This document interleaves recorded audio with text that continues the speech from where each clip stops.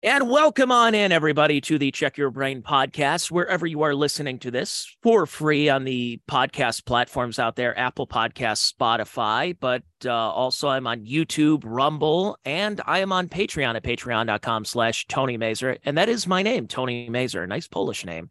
And yes, I am here. Yeah, I talk to a lot of different people on the podcast, a lot of comedians, a lot of writers, whether they could be in sports, politics. We talk about culture and everything. But there are a few people that I've had on the podcast that I have the opportunity to talk to that have had such a career that's been very versatile, that has had to pivot several times in their career and always seem to come out on top. And it doesn't always work out for everybody. But this guy, I think his career path is so fascinating, and I enjoy it so much for being somebody that has been a name and decided, you know what, let's do this. And it's been a success almost every time he's done something. And that is my guest today, and his name is Eddie Deezen. Eddie, thanks for doing this. I really appreciate this. This is great. It's my pleasure, Tony. I want to open by saying how cool your shirt is.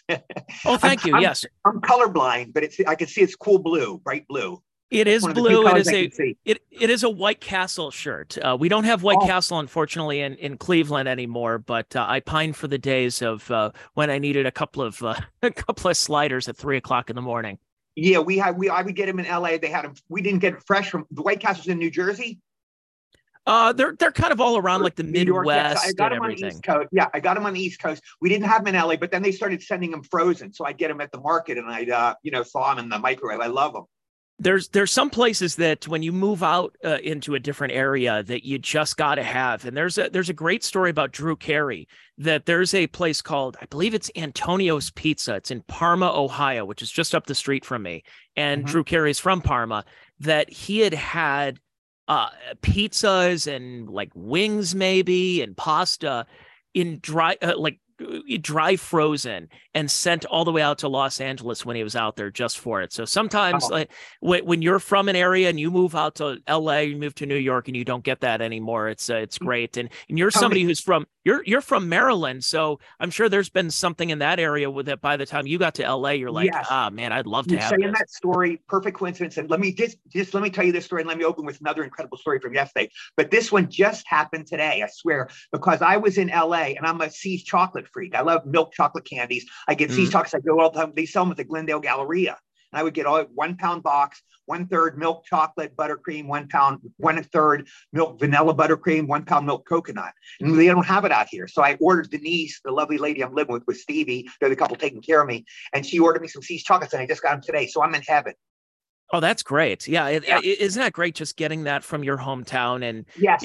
there's some places you would love to have. And Yes. And you know what I'm dying for? And Stevie too. My favorite place in LA. I miss the most, Pink's hot dogs. I wonder if they can ship them out here, because I'm a Pink's hot. I would eat 4 at a time.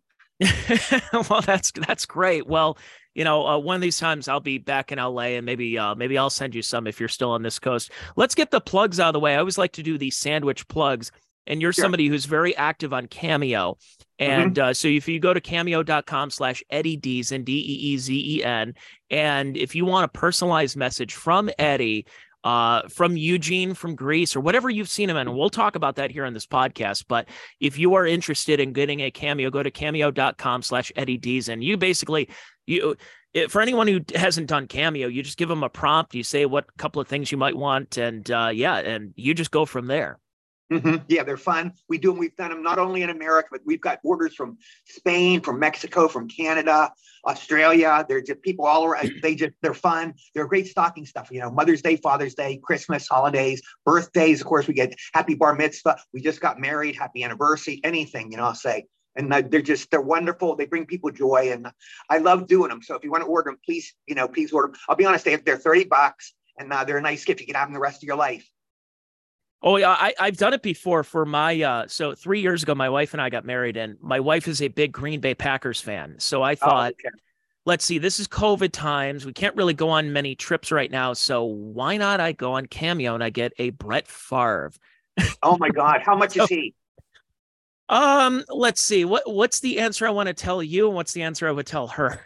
'Cause I would guess he's $200. North. Yes, it was. We're looking at about $300. $300, yeah, because he was Three. great. And he's also in Something About Mary. So he was great in that. I love Brett Favre. That's true. I mean, but $300 for Brett Favre to go, Yeah, hey, you must love your wife very much.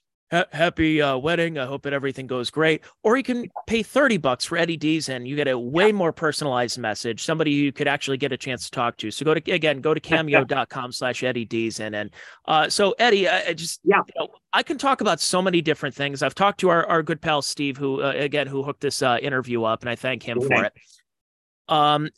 There's so many different ways I can start this podcast off, but I'll start it off in a personal way, is that I have a personal connection to Grease because when I was in high school, I was Danny Zuko in my class play. Mm-hmm. And it was funny because I've been so fascinated by the career of John Travolta, who's, you've said in the past, has been very nice to you. But it's always funny when I do the John Travolta impression, it's always Vinnie Barbarino. Oh, let me hear. Well, when I was doing it, I'm like, hey, Kaniki, what's with this hunk of junk? Hey, that's good. That's a great John Travolta. That's a great one. Stranded at the drive-in. Hey, that's about the. I'm not trying to flatter. That's about the best John Travolta I've ever heard. That's excellent. Have you ever met him? I have not. No, I would have loved to. You get a kick out of that. Do you do any others? I could do plenty others if I think about it, but it was just funny how I'm on stage as a 17-year-old in high school. And I'm doing Grease, and I'm Danny Zuko. I'm the lead in the play. And we have a tape somewhere. And my wife has told me, she's like, where is this tape and when can we see it? And I'm like, I don't have access to it. So we're on this Amber Alert to try to find this tape of 2005 Cuyahoga Heights High School Grease. Danny, did you do that all through the play? Did you do Travolta all through the play like that? Except for the singing. I couldn't replicate the singing. I'll bet the audience loved it. They enjoyed it, especially in the scene when I'm trying out for the track team, and I've got these really high shorts on, very high revealing shorts. How did you do that scene on stage? I did it. I had a cigarette, and I'm like, I don't remember. Honestly, it's been 20 years, so I don't really remember the dialogue. John trips over the thing, the high jump thing. You couldn't do that on stage. Oh, yeah. No, I wasn't able to do much of that. It was just kind of, because I had to go from, I'm blanking. It may have been one of the dance scenes. And then we cut ahead to, I had to basically strip off and then put tube socks on and put the wife beater and everything on for the track scene, because I'm trying to impress Sandy. But of course, talking to somebody who has been in Grease, and it was Eugene. You've talked about it many times, and it's going on it's actually 45 years this year since Grease came up. 2 days, Tony. In 2 days, really? 45th anniversary, yes. So let's lead up to that scene here, let's lead up to the movie, because you're somebody, again, you're from Cumberland, Maryland. Right. And you graduated high school, and basically immediately you got on the next plane, head to Los Angeles. How did those work from graduating high school to, hey, in a couple of years, I'm going to be in one of the biggest movies of the decade? It's a miracle. And I don't know, I've told this story hundreds of times or dozens of times. I don't know if you're a religious person. If you're a religious person, you can take it that way. If you're an atheist, if you're a secularist, you take it that way. It's a lucky break. But this is the true story. I got an audition for Grease. I had an agent named Regina Penner. She was a terrible agent, but she got me that audition. It was like a big cattle call. I went into the audition room. Well, first of all, I had an ice cream suit. I was previous to Pee Wee Herman. I had a Pee Wee Herman suit. I bought that, a little bow tie, and which doesn't work for Eugene, but I've got some Vitalis. So I made my hair all greasy. I take you, the movie's named Grease, so I'll grease up my hair. But I didn't realize Eugene doesn't have grease. He's a nerd. The T-Birds have grease. Danny Zuko, Kaniki have grease. But I greased up my hair. I remember going in. So I go in. The room surrounded all these guys in leather jackets, T-shirts like Henry Winkler, Fonzie. It was a bunch of Fonzies.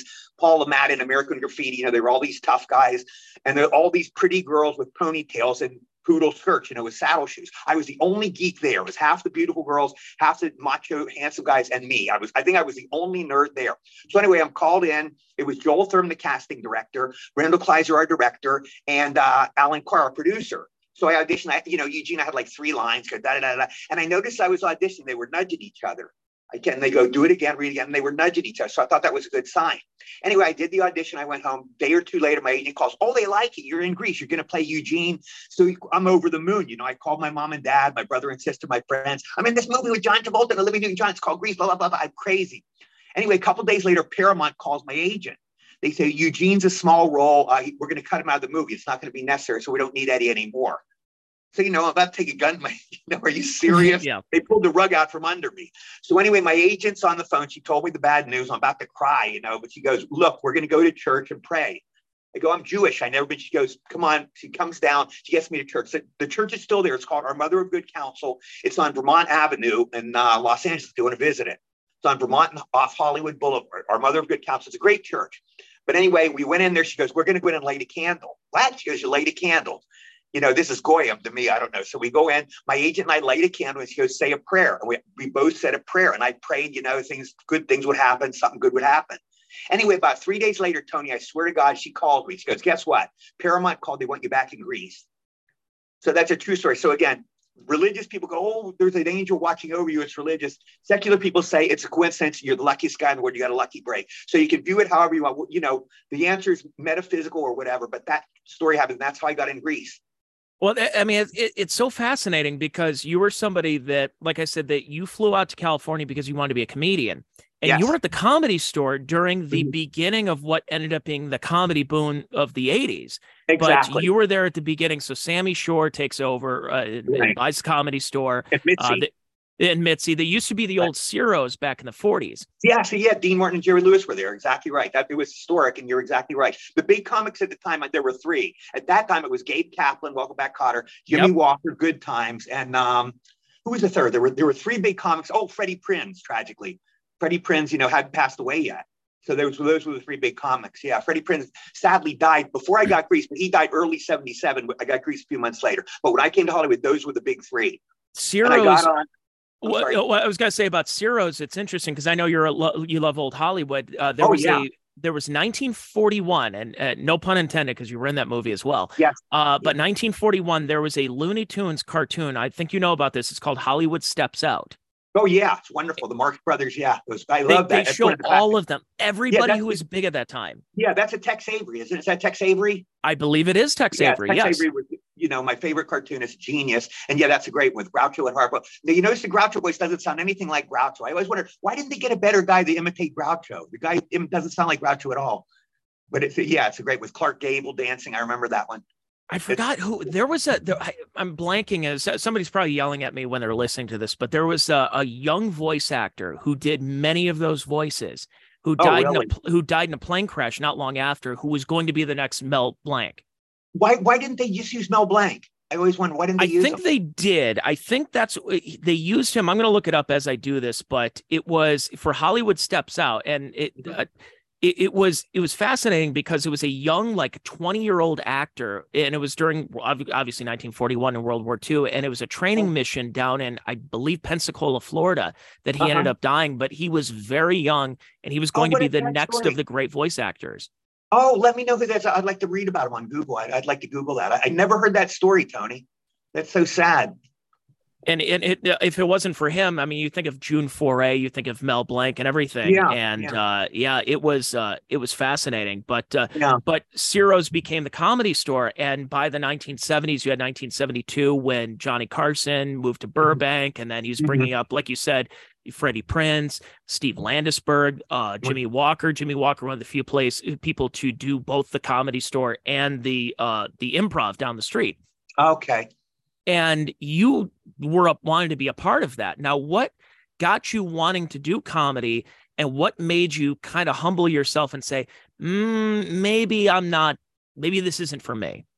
Yeah, I wanted to be a comedian. From a great philosopher said, we've developed our basic purpose in life from the age of 2. We've all established it. And from the age of the earliest ages, I was always doing crazy, funny things, and I always wanted to make people laugh. My earliest days, I was always getting in trouble in school. Even in kindergarten, they'd separate me from the other kids in kindergarten. Eddie, go sit on the steps. I was like 4 years old. I'd cause trouble, sit on the steps. School, the first grade. I was so crazy, and I was wound up, hyperactive. In first grade, my first grade teacher would tie me in my chair with a jump rope. Miss Smith, she tied me in my chair with a jump rope. I used to get detention all the time, staying after school. I was suspended a couple times, and I was always to get laughs. But I wanted to do that. And the first way I went out, I was this is how naive I was, Tony. I came out to Hollywood, and I started calling the studios. I look up the Paramount Studios, and I call, hi, do you need a good comedian? And I called Universal. And it's amazing. None of these women hung up on me. The secretaries were always gracious. I remember one was really empathetic. She goes, honey, you have to get an agent and blah, blah, blah. But I was that naive. But they could call them and they call me and, oh, we're going to put you in a movie. You want to be in a movie? Sure. I thought it was that easy. That's how green, I was as green as a lime, So that's how I started. And then the first avenue was stand-up comedy. I obviously couldn't get in the movies. The Gong Show I did later that year. That's my TV debut. I'll talk to you about that later. But I came to LA in June of 75.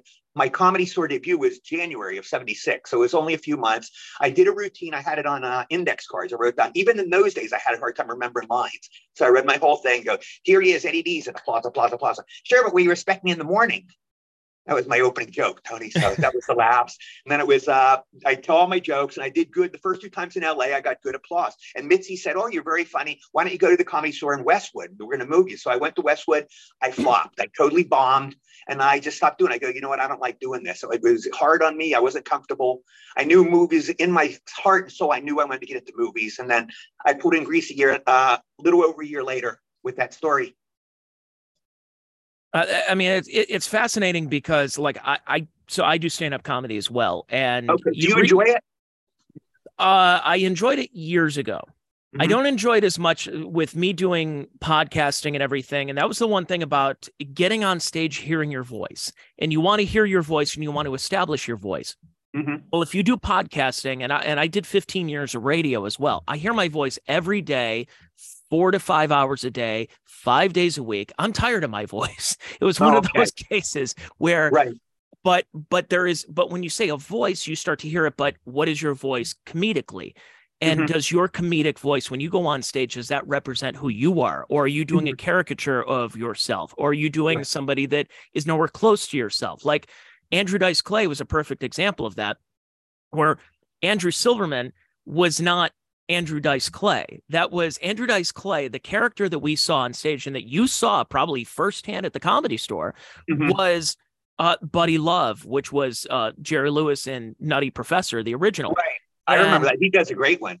And that's what that character became, because he did the Jerry Lewis, the nerdy one. He did the Jerry Lewis and I know you're a big Jerry Lewis fan as well. Oh, yeah. He did Jerry Lewis and the Errand Boy and Jerry Lewis and Cinderfella and everything. So that was one of his characters. Nutty Professor. That's the only thing I saw Andrew do there. I've never met Andrew, but he's a fascinating guy, very talented.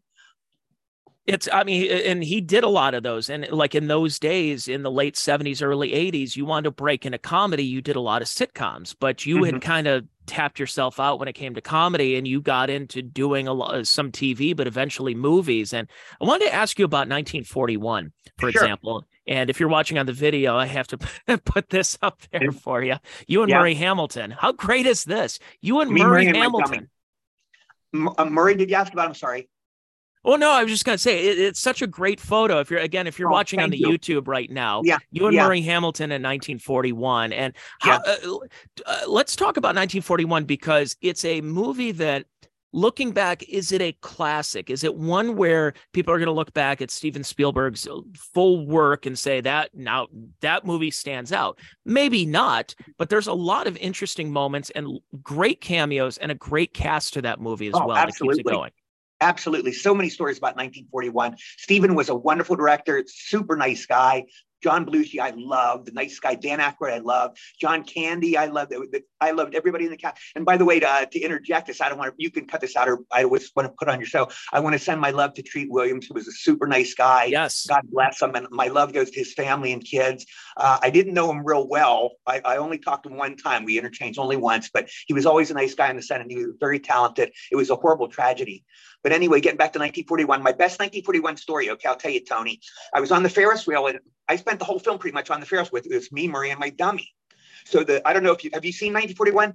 It's been years, but yes. Okay, one of the big climactic scenes is they shoot down our Ferris wheel, and we roll off it into the pier. So to do that, of course, it's fake with miniatures. They use a miniature Ferris wheel, but they also had to shoot me and Murray going around, and Steven was whipping us around real fast. Now I get bad motion sickness. So I started to feel nauseous. I go, Steven, can you please stop? So he stopped the Ferris wheel. He was whipping us around for, 4 or 5 minutes. And I was really nauseous. I come down, they pull me out. I go, Steven, I feel really nauseous, please. He goes, look, lay down in my dressing room. So we had his beautiful secretary. I remember this day. She was so beautiful. She took me by the arm and she took me down, laid me down in Steven's cot in his dressing room. She closed the door. So I'm laying down in bed, dying. Then I start to feel really nauseous. I knew I had to throw up. So I crawl on my hands and knees into Spielberg's bathroom. I threw up, Tony. Blah, I threw up in Steven's toilet. And I realized the significance. I just threw up in Steven Spielberg's toilet. One of the highlights of my life, highlights of my career. That was my biggest moment. Steven Spielberg's toilet had Eddie Deezen puke in it. I mean, Yeah. look, I know we want to sell things on eBay nowadays and autograph pictures and stuff like that, but can we find that toilet? Yeah. I'll tell you want to hear trivia? I'm the only actor in Hollywood history. I threw up in 3 of my first 4 movies. I threw up in Greece. My last day in Greece, okay, we're doing the carnival scene.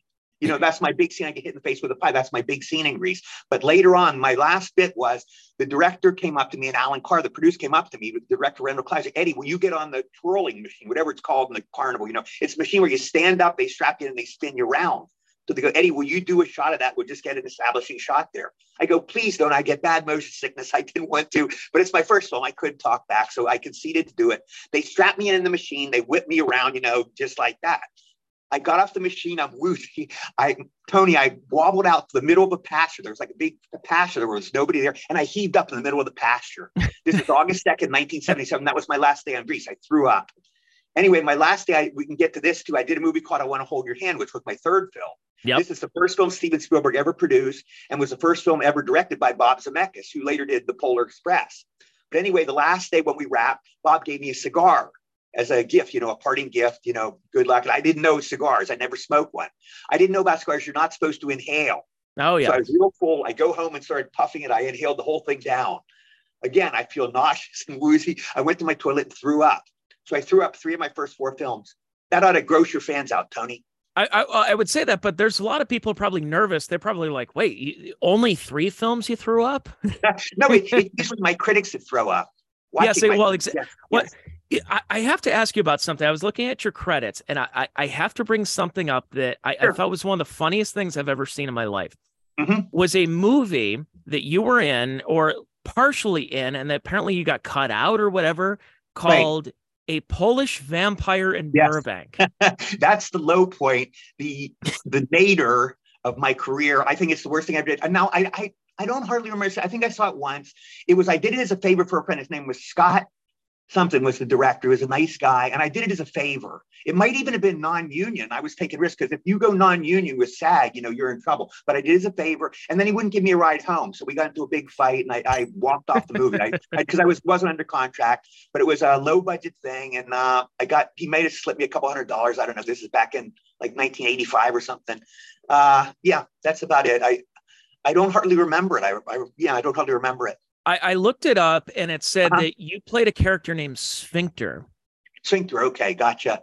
And when you were out of the movie, like you pulled out or whatever, and then they replaced.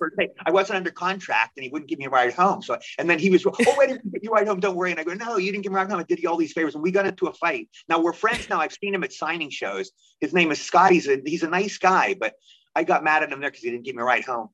But I guess you had gotten cut out of the movie, and what they did is they kept your parts in the movie, but used it as a flashback.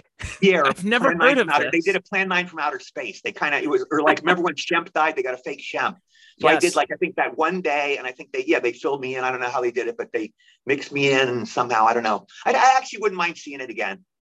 Yeah, why not? I mean, you could probably watch it if they haven't played it on Mystery Science Theater 3000. Yeah. Like Stevie and I watch all my old movies here. He can get them all on cable. And I haven't cringed at any of them. I saw Muggsy's Girls. We saw Laser Blast. The Mystery Science Theater Laser Blast is hilarious. And we've seen some of my old stuff, and it's fun. I watched I Want to Hold Your Hand. And it's fun to do it, relive them. Yeah. We were just talking today. I did one called Desperate Moves. There was a big skating fad in the early 80s. And I did it, and I met my ex-wife there on that film. It's called Desperate Moves. And I did that movie there. Stevie's trying to get it so we can watch that one.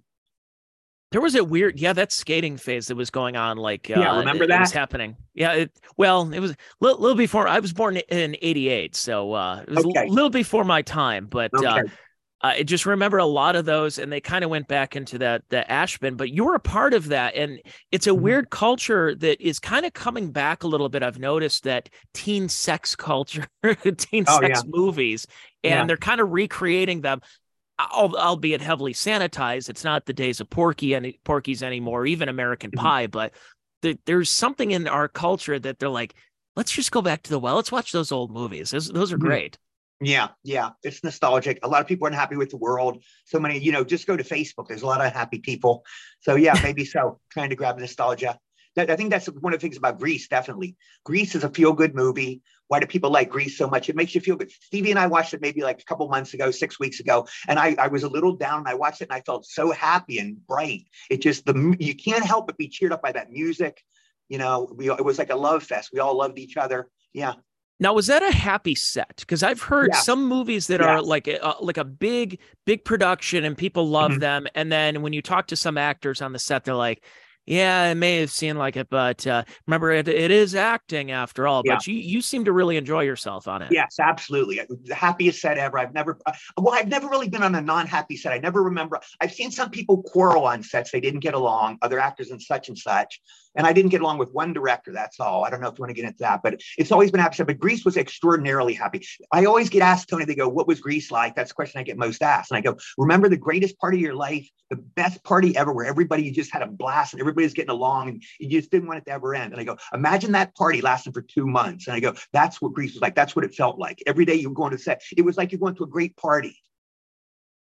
Boy, is that, I mean, you'll watch that nowadays. And again, with me being in it, and I had seen it and had the soundtrack and everything, and even heard things, by the way, in the soundtrack that aren't in the movie, but they're actually in the plays that I Mhm. had to sing along to. And I'm like, I have no recollection of this because it's not in the movie. But Yeah. it's one of those things where back in the 70s, well, like we love nostalgia as our culture. And in the 70s, we love the 50s and into the Right. 80s. And then like nowadays, everything is all 80s and 90s stuff. Like we're all Mhm. like, oh, wasn't the 90s great? And I'm like, well, I remember the 90s, and I remember in the 90s, we pined for the 70s. It's Mhm. just Yes, everything's like absolutely. a 20-year cycle now. Yeah, and when I came out early in the 70s, you're right, we were pining for the 50s. It was all Fonzie. That was a big deal. And American then, of course, Graffiti. Elvis Yeah. died. The last day of Greece, was August 16th, 1977. That's the scene with the pillow party, the pillow sleepover, stalkers there. And, she sings of the Elvis poster. Elvis, Yes. get your filthy paws off me. That day was the last day of filming on Greece. That was the last scene they shot. And that was the day Elvis Presley died. It was the weirdest Really? coincidence. Yeah, it's a Ripley's Believe It or Not, but it's a true story. Elvis died, and in LA, I finished the film on the second, but I remember in LA there was like a huge downpour rain. It doesn't rain that much in LA, but the day Elvis died, there was a downpour. It was like a flood of rain. It was almost like he caused it or God did it.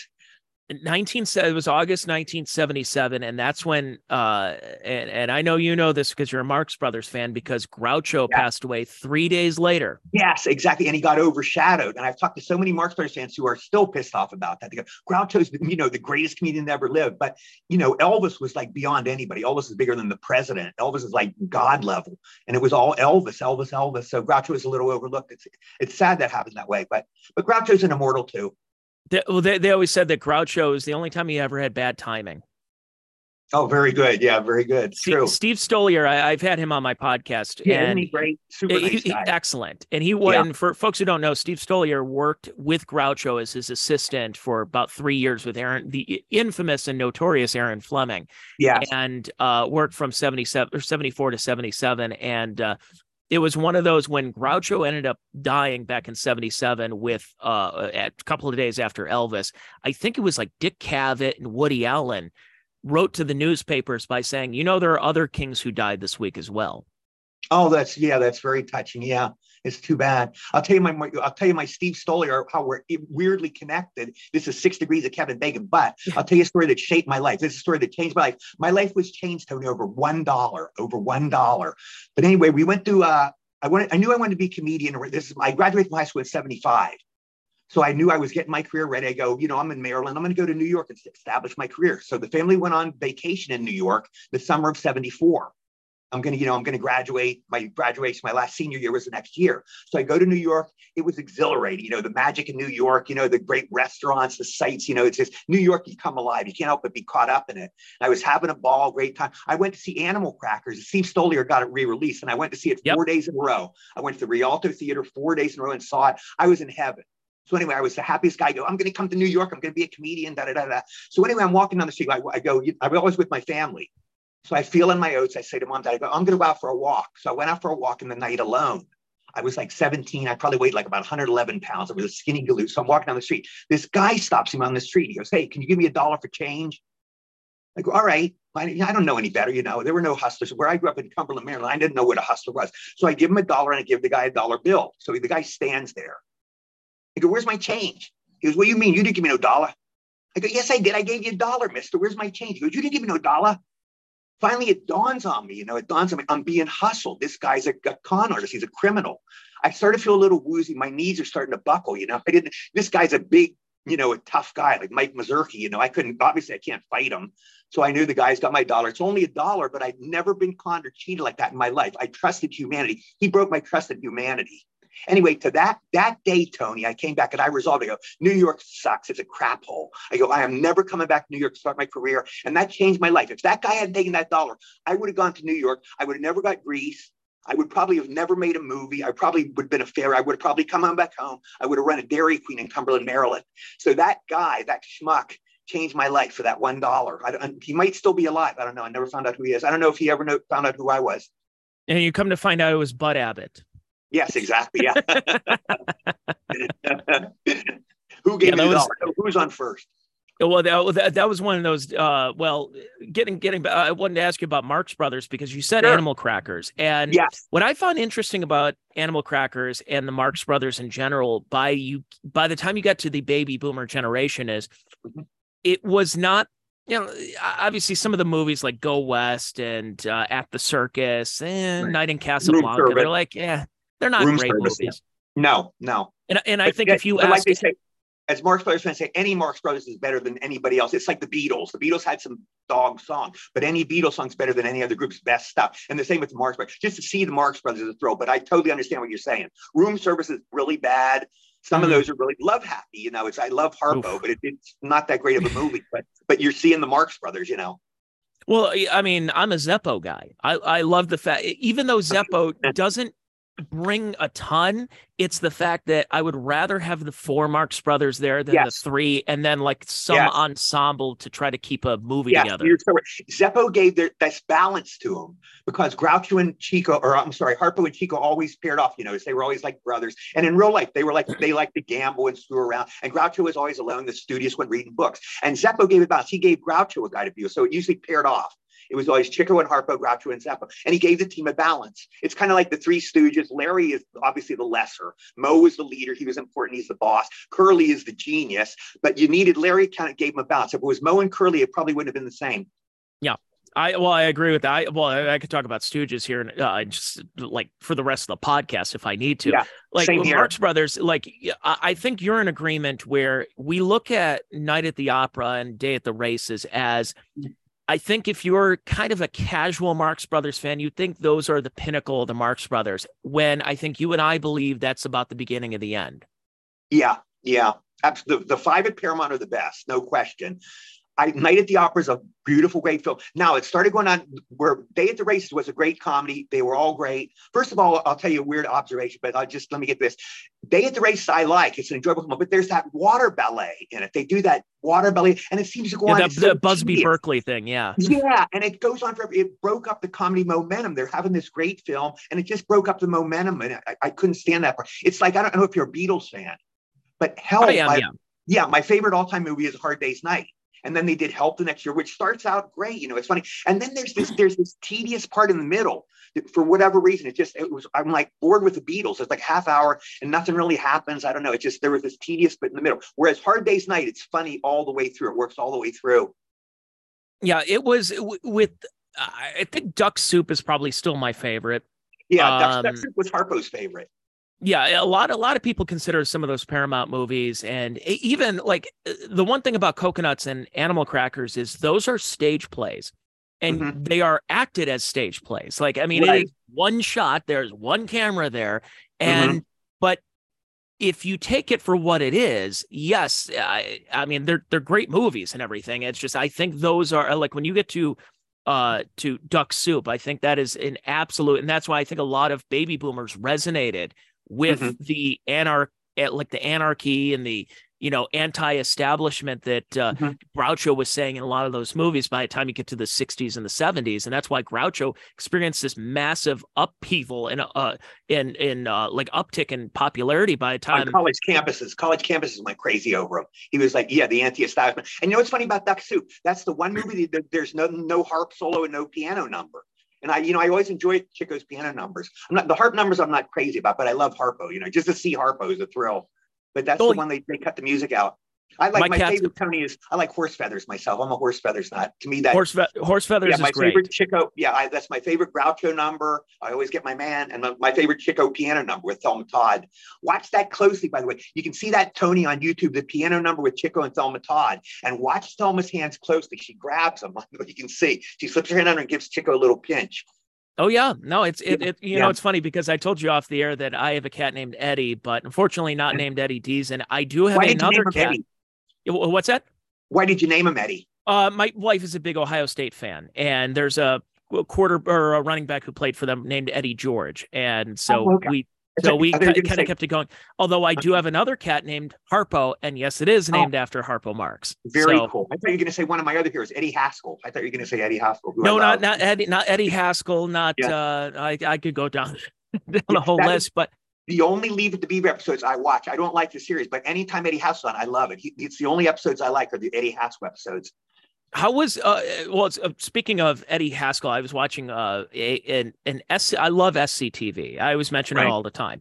And right. there's a classic episode of SCTV. It came out in maybe 76, 77, where Mm-hmm. they did a Leave It to Beaver 25th anniversary where Oh, Ward played by Joe Flaherty is a drunk, and right. June Cleaver is hooking up with Mr. Rutherford down the street and going to Tijuana, and Yeah, Mel Beaver's been on Coolidge. welfare, and Right. and Is that on Wally's been on. YouTube? Well, it Is it is on on. YouTube? I'd love to see it. So Beaver is played by John Candy. So that's Okay. my segue. And you mentioned John Candy. What was it like to work around somebody like John Candy, who was like, no pun intended, a larger than life figure? I want to answer your question. Just to answer one question quick. Is Eddie Haskell in the sketch? Yes, Eddie Haskell is played by Dave Thomas. Okay, I want to see And that. Thank you. and Okay. Dave Thomas is Eddie Haskell, who is hitting on Wally because Eddie Haskell's actually gay, and he's hitting on Wally, who's played by Eugene Levy. That's funny. John Candy was the sweetest guy in the world. I loved him. He was so nice. I didn't know who he was. I'd never seen SCTV at that time. I love John. He just couldn't have been nicer. I remember my big moment with him was once I was walking down Hollywood Boulevard, and he and his agent or his manager were there, and we run into each other. And we went into a Howard Johnson together, and we had ice cream together. And it was just a beautiful moment. And I remember his manager, his agent, was a little rude. He was laughing at my voice. I go, da da da, hi, da da da. And he talks that way, and he's laughing. And John goes, that's rude. Don't do that. He was just a mensch, real gentleman. I loved him. And I remember after I did Polar Express, okay, we can talk about that. But I did Polar Express after I finished my last day. Tom Hanks goes, I hear you're a baseball fan, Eddie. And I go, yeah. He goes, do you want to come to a Dodger game with me? No, you're kidding, right? So he took me to 3 Dodger games. Anyway, I can get into that later. But I remember Tom. No, this is that's a great story. I love this story. Okay. But About the anyway, Dodger Tom, game. one of the conversations I had, Tom Hanks was talking about John Candy. And I looked at him and he was almost crying. He literally had tears welling up in his eyes. He said, this was a very special man, blah, blah, blah. And I thought he was going to cry, but he just loved John Candy. He knew him a lot better than me, but he was just a great guy. He's one of these guys everybody loved, just total joy. Yeah. That's it's amazing. I mean, there's some people that you hear about Hollywood people, and you hear about for those of us who are not in like any type of business, and I'm at the lowest of the lowest form of the business of podcasting, comedy, radio, whatever. You're But interviewing me, so can't get any lower than that. well, I don't know. I mean, when you're one of my bigger guests, that's so. But being around these people and you hear about these stories and you want to know that these people are great people, and Yeah. it's so great to hear. And Yeah, I have a few jerk stories, a very few. I've always said, Tony, I go probably 9. I've met so many of the gigantic stars, celebrities, writers. I'd say 97% are the nicest people you could ever imagine. I was going to say like that three about or four dicks. There are a few dicks here and there, but Jerry very, Lewis. very far between. Jerry Lewis was a dick. Yeah. Talk about that story. Fair. Okay, I want to be fair. I have a lot of Jerry Lewis stories, but Jerry Lewis knew of me evidently. And now I'll tell you, this is the cool story. A guy on Facebook writes me, he said, I used to work on the Jerry Lewis telethon. And Jerry Lewis, he said, I was in the wings with Jerry before he was introduced one time, and we were talking. And he said, I love your stuff. And he said to Jerry Lewis, goes, you're the funniest guy I've ever met outside of Eddie Deezen. And Jerry Lewis goes, you're not the first person that's ever told me that, which knocked me out. Really? Jerry Lewis could be aware of my existence. That story knocked me out. I'm like on Mount Everest, I was so happy, but he obviously knew who I was. He once sent me a signed picture. Jerry's a friend of a writer I know named Jim Nybauer, who's a great writer. And Jerry sent me a picture, Dear Eddie, to Eddie, my lookalike. Love Jerry Lewis. So he was aware of my existence. And that was the nice moments. Anyway, I met him and I saw him in Las Vegas. And he was so talented, just this wonderful. He did it part, Tony. He would take this cane and he threw it up like 30 feet in the air and he caught it behind his back. He sang, he joked, he played the trumpet.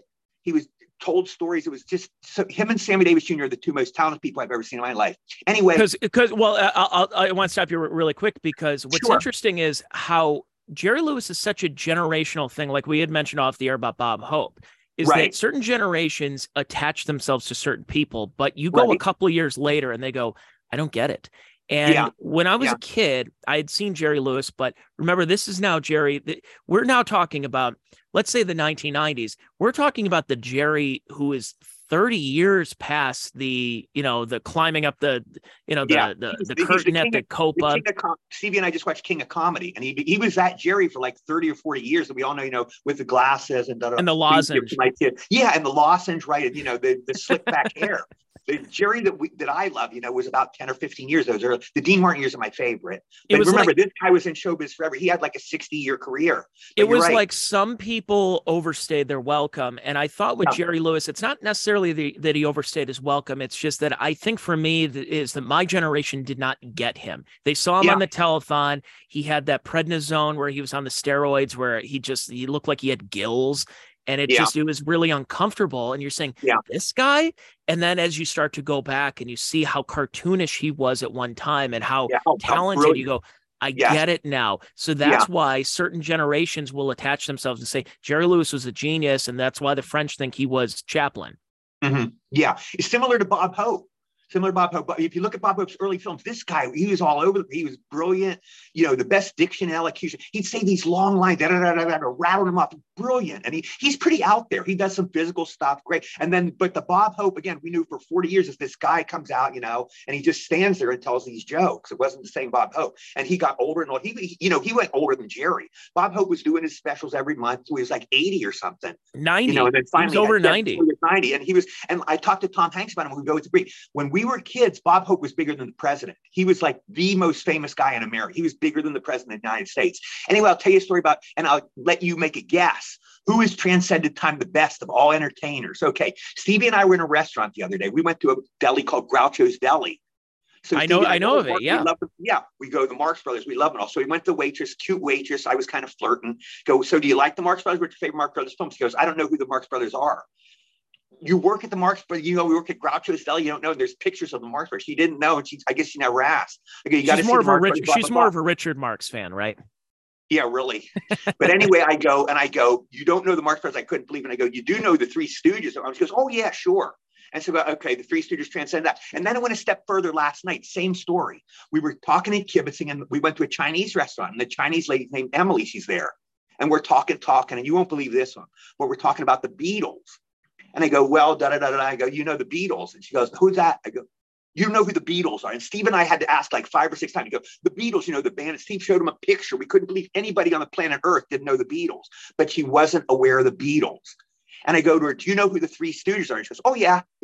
So apparently of this generation, of all the old acts, all pop culture, I think the Three Stooges are the number one act. That's what I believe from those two conversations. I think the Three Stooges are the one that's transcended everybody. They're kind of like Shakespeare. Maybe Elvis would be one. Maybe I think everybody knows Elvis, but they're that level. I would say with Three Stooges, well, because it transcends, but it's also a very, as we've heard, about a guy thing. It's like, a lot of Maybe so, women, but they'll you know, watch and just shake their head. I know so many Girl Three Stooges fans. So on Facebook, there's a lot of Girl Three Stooges fans. To me, Curly Howard's the greatest comedian that ever lived. I think he's as good as Chaplin, as good as Keaton.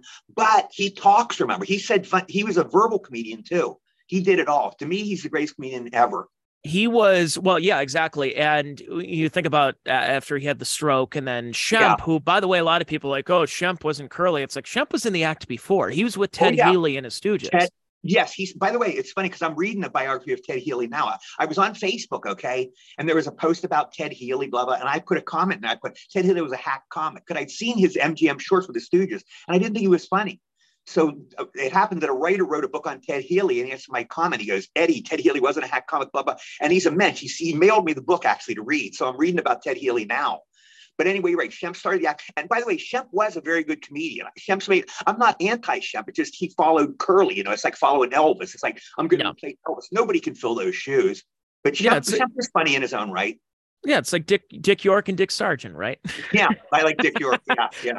Well, and then you had Joe Besser. You bring Stinky in from the Abbott and Costello, and he didn't want to be hit. It's like, you're not going to hit. What Stevie and I were just talking about. Yeah, he didn't want to be. And you want to be a member of the Three Stooges. Kind of like, I want to join the Beatles, but I don't want to sing. It's like, what the fuck?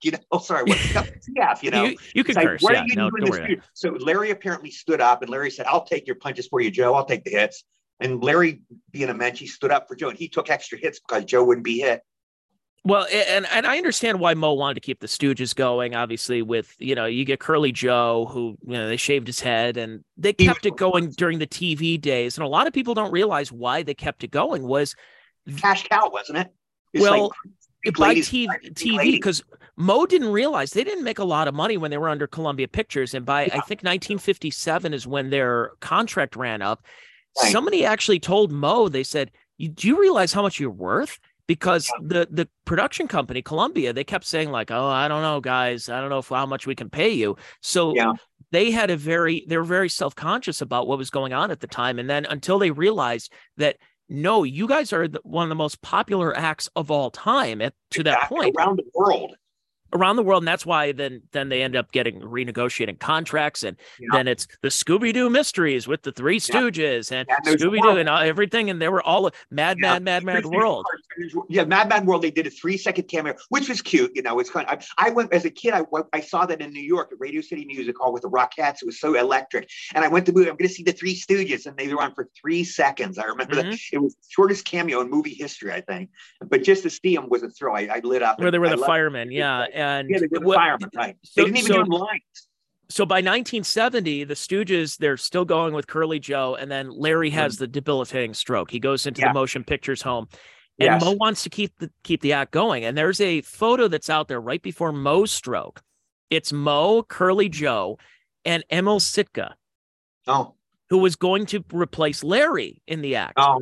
Okay. And I'm just thinking to myself, I'm like, you want to talk about people who overstay their welcome? Oof. Yeah. I don't want to see that. Well, Tony, you know how it is in show, but they'll milk the cash cow. They Grease again. They made Grease 2, which was a mistake.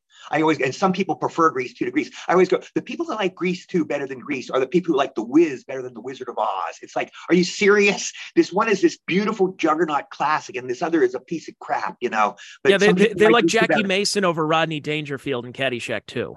Yeah, it's like they're the people who go to a Beach Boys concert and yell out, "Sing Kokomo." Where's Mike Love? Yeah, but no, it's by the way, it's fascinating.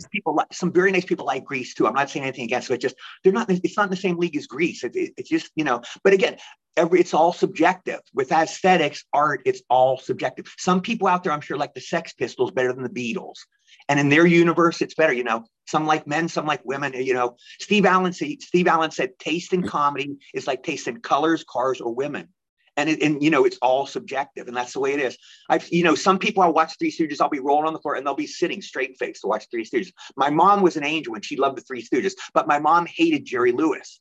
And I would be watching Jerry Lewis, and Mom sitting stone faced, or she'd fall asleep, And I'm going, Mom, this genius is on the TV. You know what? But she just didn't like Jerry Lewis. My ex-wife didn't like Jerry Lewis. Yeah, there's some people who just don't get it. He's like two factions. You either love Jerry Lewis or hate him. I was at it was about maybe about 8 years ago, and I was in Pittsburgh, and I went to go see Gilbert Gottfried. And I know you were on Gilbert's podcast about 5 years yes, ago, which was a I great love him. appearance. I encourage everybody to go check that out. And of course, we lost Gilbert last year. Yes. And so in 2022, I was in New York, and I had a chance to meet a bunch of people. I met Richard Kind, I met John Davidson, I met Jason Alexander at the Gilbert Gottfried Memorial. Okay. And so I got a chance to talk to Dara, his wife. And I said, one of my favorite memories was going to see Gilbert at the Pittsburgh Improv, a place that I've performed at, and watching Gilbert on stage, and the couple that's next to me. And it was, I think it was a boyfriend, girlfriend. And Gilbert's on stage doing jokes about Ben Gazzara.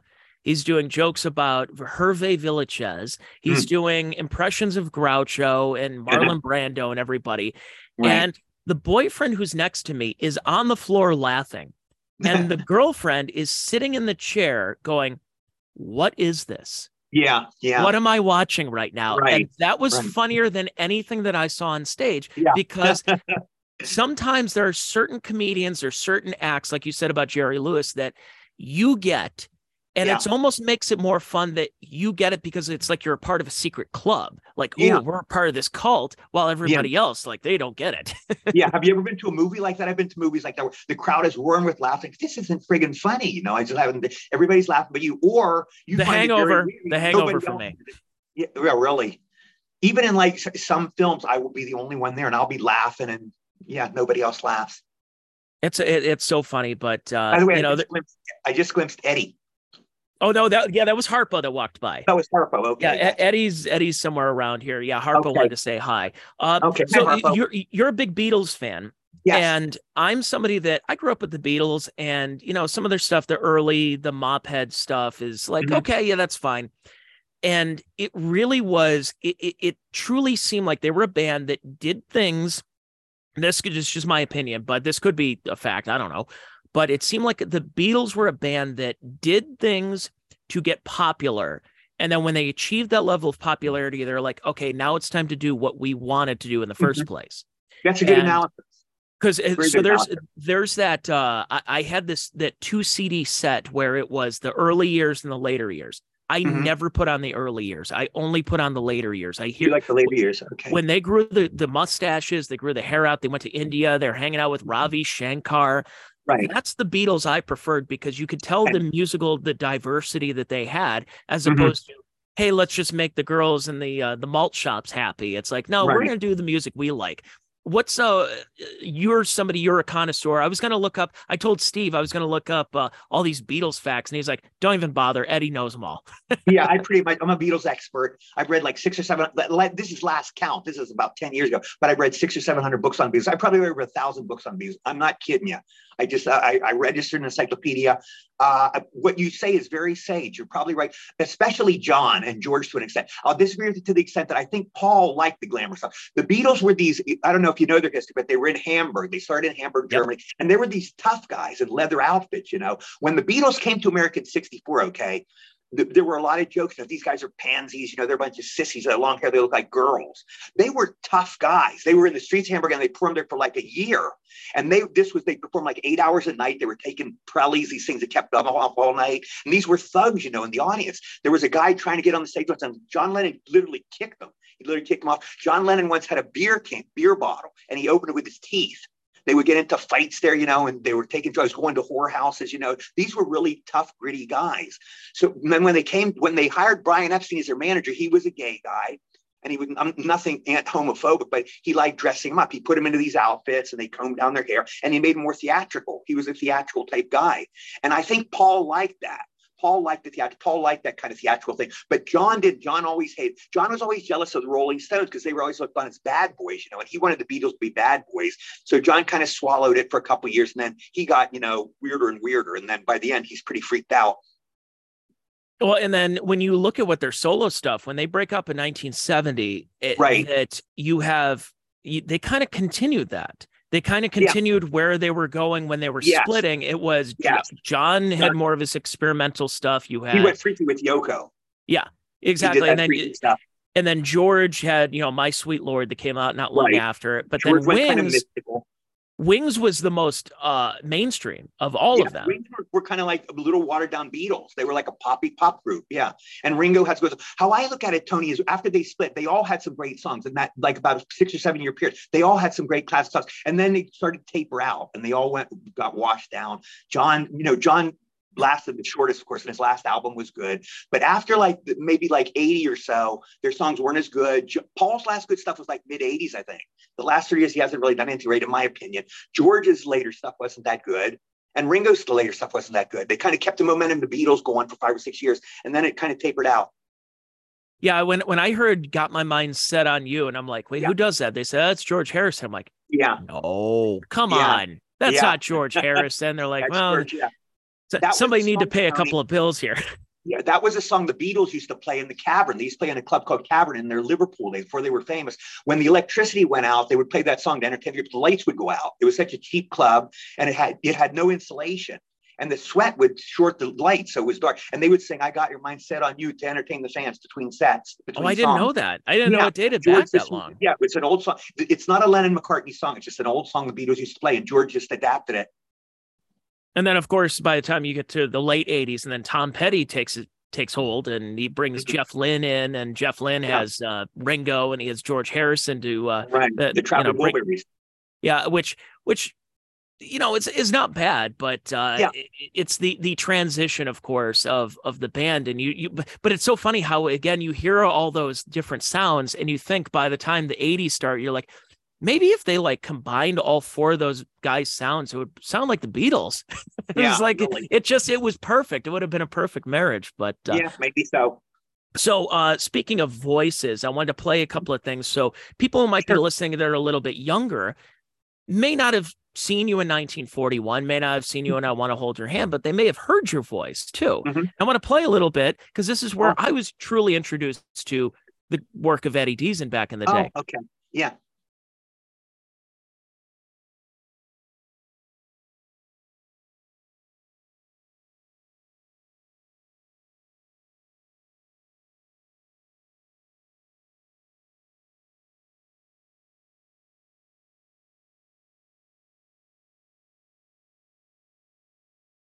What a part that was for you. Yes, I did 20 episodes of Dexter's Laboratory. I was a recurring character. The greatest animation director in history, her name was Colette Sunderman. She directed Dexter's Laboratory. She's marvelous. I can't say enough about her. There was a lovely girl named Christine Cavanaugh who sadly died very young. She did Dexter's voice, and then Candy Milo took over. She was great too, but totally happy experience. I love Jeff Bennett, who did Johnny Bravo at Cartoon Network. He was the father, and Kit Susay was the mother. I love doing Dexter's Laboratory. It's one of those shows, you give away the secret in showbiz. It's like doing Polar Express or Grease or War Games. Some of these movies are so happy. You would have paid them. You know how that is, Tony? It's like they're hiring you, but you're so happy. You would, paying is such gravy. I would have paid them to do those experiences, to have those experiences. Because you have been kind of admitted over time that you had a little bit of stage fright, especially performing in front of live audiences. And I have a very hard time memorizing lines. It's very hard for me. So when you're in a studio, when they say, "Hey, we got studio time, you want to come in for Dexter's Lab," and then you're like, "Yeah, we're going to do Mandark," it's perfect for you. Exactly. And you do your line and you flub and nobody cares. Voiceovers, first of all, you don't have to memorize. You're reading everything off of paper. It's a piece of cake. And if you screw up, so what? Take 2, take 3, take 4, no big deal. In the movies, they don't, like when I did War Games, my War Game story is I kept screwing up. I had the one scene in War Games. Did you see War Games? Years ago again, yes. Okay, I have the one scene. I was the first computer nerd, and I kept screwing up the phrase data encryption algorithm. I screwed it up. I go data endocrine algorithm, data endocrine algorithm, and I screwed up 7 or 8 takes. And the producer puts his arm on my shoulder. He goes, "Eddie, let's go for a walk." So he goes, "Look, you're costing the studio a lot of money. We're going to get you these idiot cards, and you're going to read your lines off there." So he wrote it down, data encryption algorithm, and I read it. And we did it in one take, and that's the take you'll see if you see me in War Games. But yeah, with movies, when you do them too, you're amongst friends. It's like me with Tony. I'm going to hang out with Tony and talk. We're both very relaxed. When you're doing stand-up, you're with 200 strangers and all. It's a little bit of a scary experience. It gets easier. I noticed doing stand-up, and when I perform for live audience, once you get going, it's easy.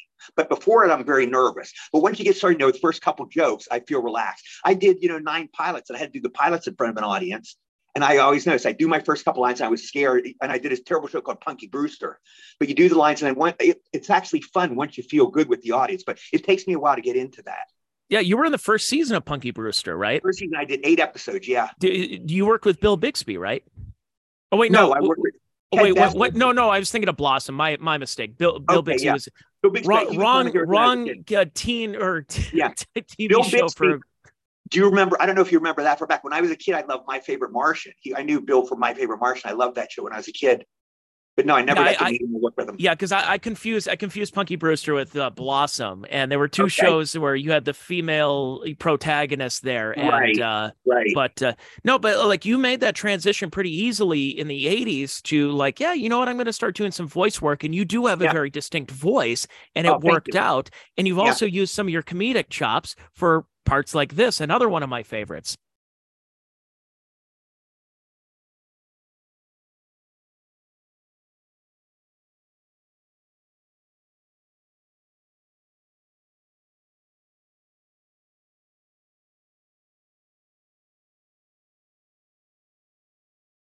So this part, by the way, which is in the show Duckman, a Gabor Chupo show, right? And you played Iggy Catalpa, who was a politically correct comedian, which I think would be probably pretty successful nowadays based on how things are going. But it was such a funny part because this show again is one of the most absurd but well written shows of all time, in my opinion. Yeah, that was a Jason Alexander, right? Yes. Yes, he was wonderful, super great guy. I love Jason. Fun to work. Every time I did that show, I loved it. Very happy times. Yeah. And a lot of great voice actors on that show, not only just Jason Alexander, but Greg Berger was on there. I think Kat Sois and a lot of others that wanted that loved it. Like if you knew animation, especially in the golden age that came out of the late 80s, early 90s that popped up, that Duckman was one of those shows that it is. I'll still watch it to this day. I will laugh and I'm like, this is so well written. Why was this show not bigger? Why was this show not on regular television instead of USA Network? And you played such a great pivotal role in that show. That's like a huge plot point. Thank you so much. Yeah, it was fun. We were voiceovers when I first came to Hollywood. My friend would always tell me voiceovers are the toughest field as part of showbiz to break into. Stand up, anybody. When I started stand up, they had at the Comedy Store in Hollywood, it was potluck night and anybody could just go on stage. You just register your name. So it was very open.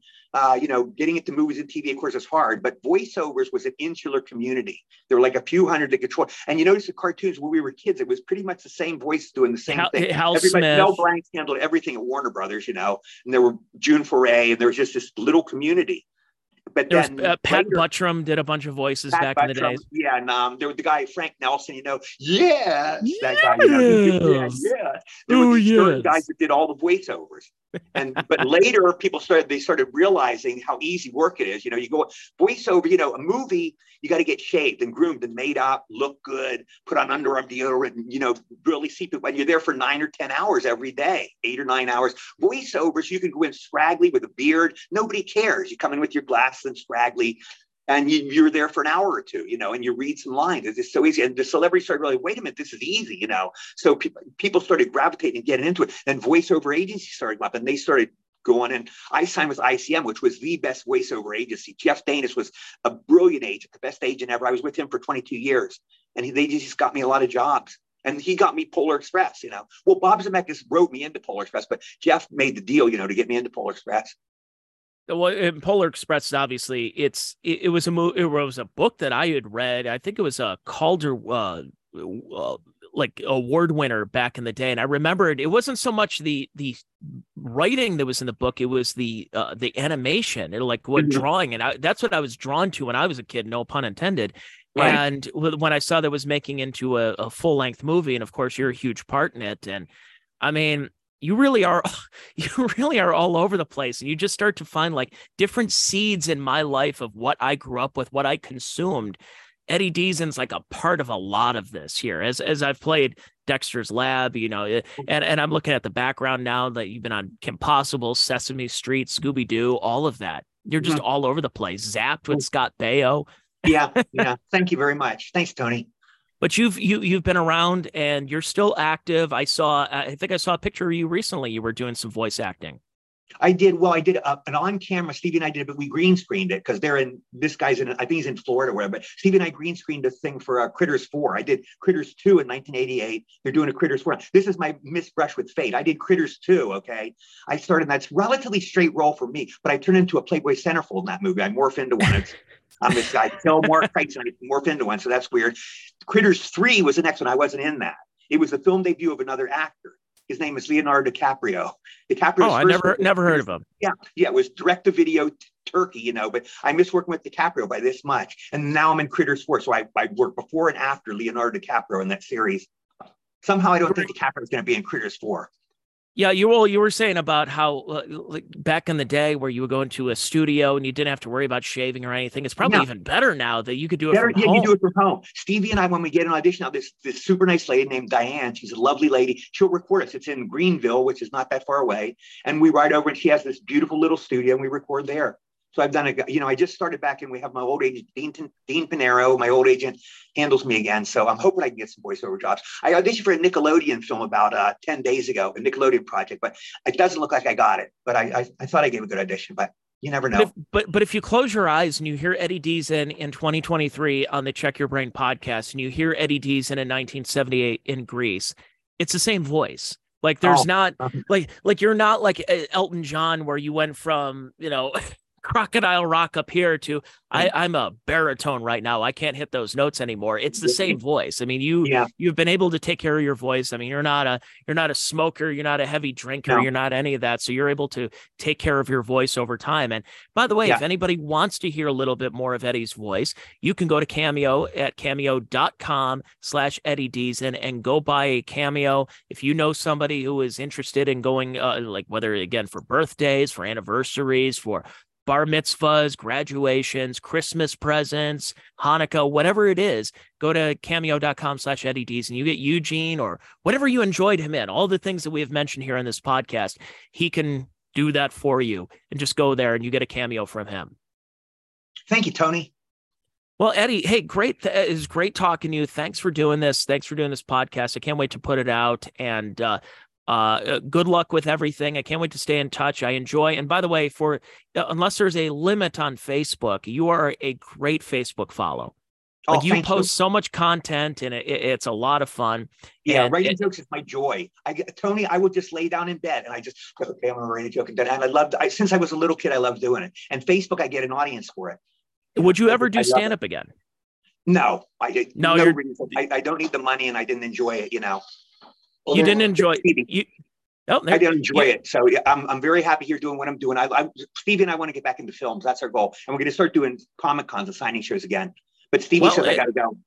Yeah, and I think you have a Comic-Con coming up, but again, go to cameo.com/Eddie Deezen if you want a cameo and go follow him and see where you can go see him. I know you have, Steve told me that there's a couple of Comic-Cons that are coming up in the near future that, and one of these days I'm going to head on down to to your neck of the woods. I'm not going to say where, but your neck of the woods and have some lunch. Maybe you'll go to Groucho's, have a sandwich. I'd love to. Steve and I would love to see you. Thank you so much for having me on your show, Tony. And you do. I'm not just saying this to flatter you. I swear to God, you do the best John Travolta impression I've ever heard in my life. Well, thank you so much. That's dead on. I shot Marvin in the face. I can do an old. I'm a reaction. I can do a Jimmy Cagney. I can do a Clark Gable. We don't have time here, but I do a couple. But that's a great John Travolta. Thank you. I appreciate that. Well, So we'll get together soon. I'm looking forward to it. Okay. And thanks everybody for listening to this week's edition of the Check Your Brain podcast. If you like what you heard, I'm on Patreon at patreon.com/Tony Mazer, and I'm on Rumble, YouTube, all the other places. And just subscribe to me. A free podcast coming out every week for you. My name is Tony Mazer. Thank you for listening to this week's Check Your Brain podcast. We'll be back with you next week.